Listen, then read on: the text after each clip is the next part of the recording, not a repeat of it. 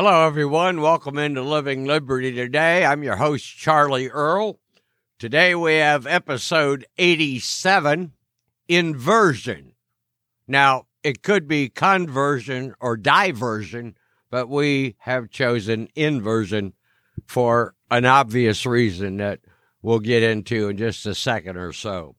First of all, I want to start with episode 87, Inversion in the collegiate sense. Lincoln College in Lincoln, Illinois is closing after 157 years because of the constraints and forces coming at it from the COVID fiasco and the cost of private colleges and things of that nature. Their average tuition is about $17,000 a year, and then obviously meals and housing beyond that. They have generally about 1,000 students there, and they offer a BA and an MA degree.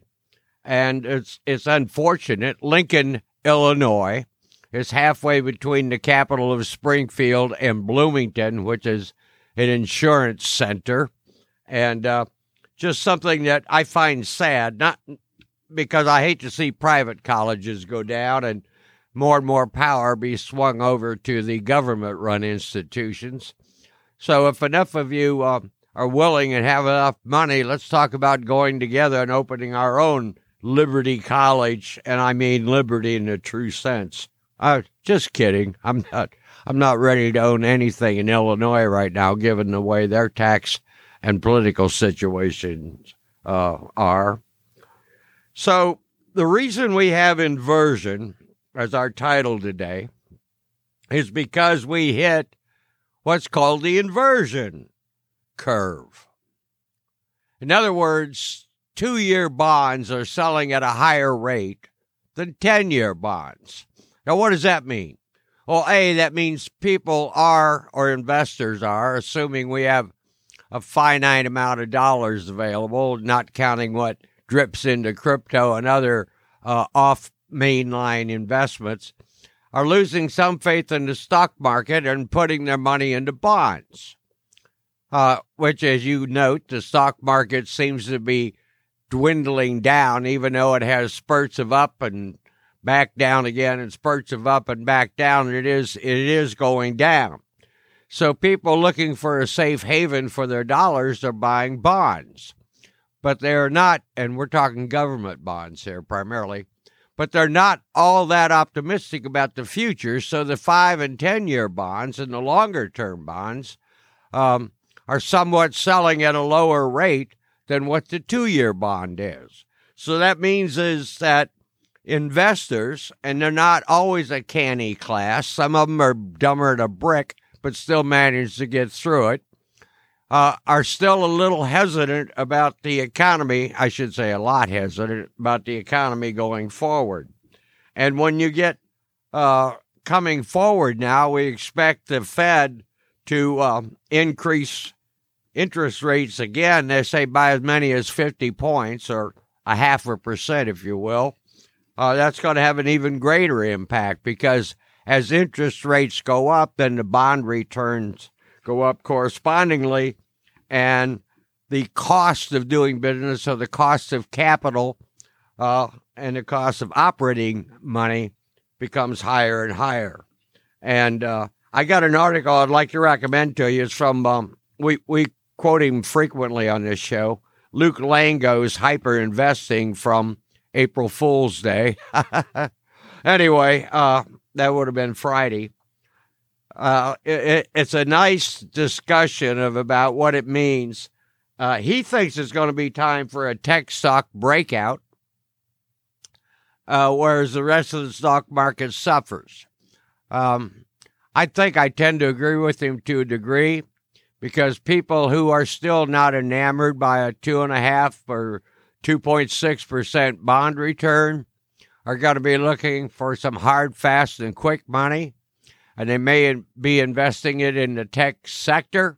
The problem with the tech sector, as it always has been with any new innovative things coming into our society and our culture, is picking the winners and losers.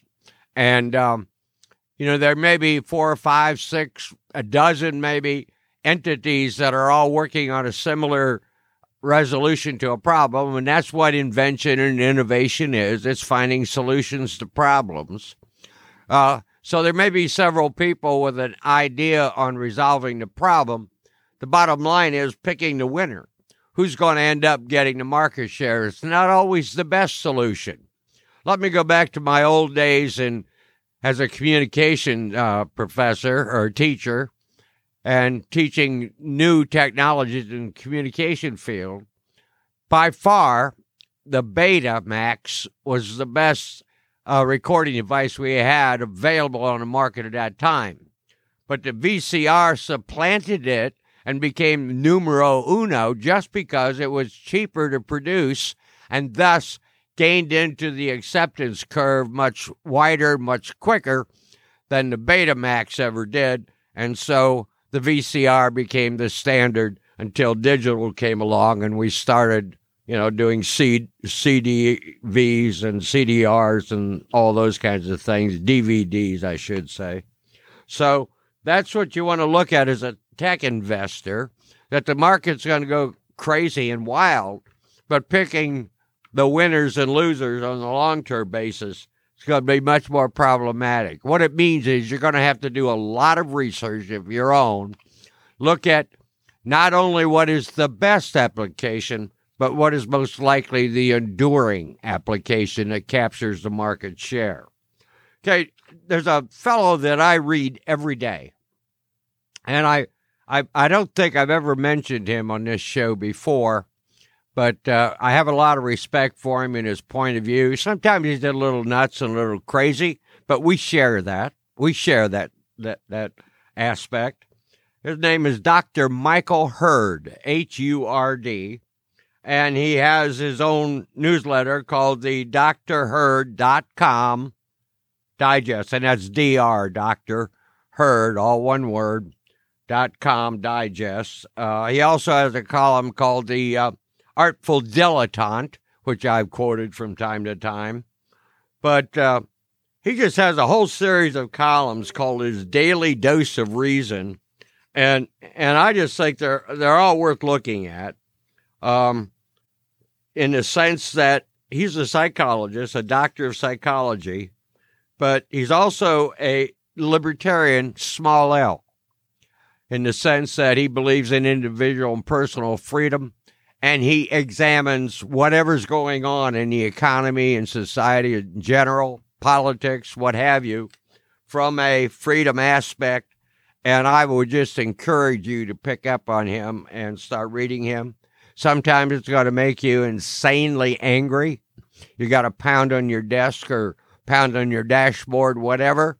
And other times you're going to go, aha, I hadn't thought of that. So Dr. Michael Hurd, drhurd.com, scope it out. Another article I want to remind you about or encourage you to look at if you want to, and it's from one of my regulars that I report on here, Doug Casey's International Man.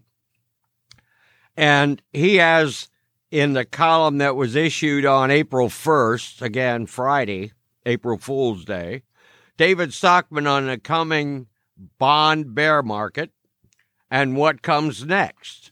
And so we began the show talking about the bond market and how right now, comparatively speaking, it may be a bull.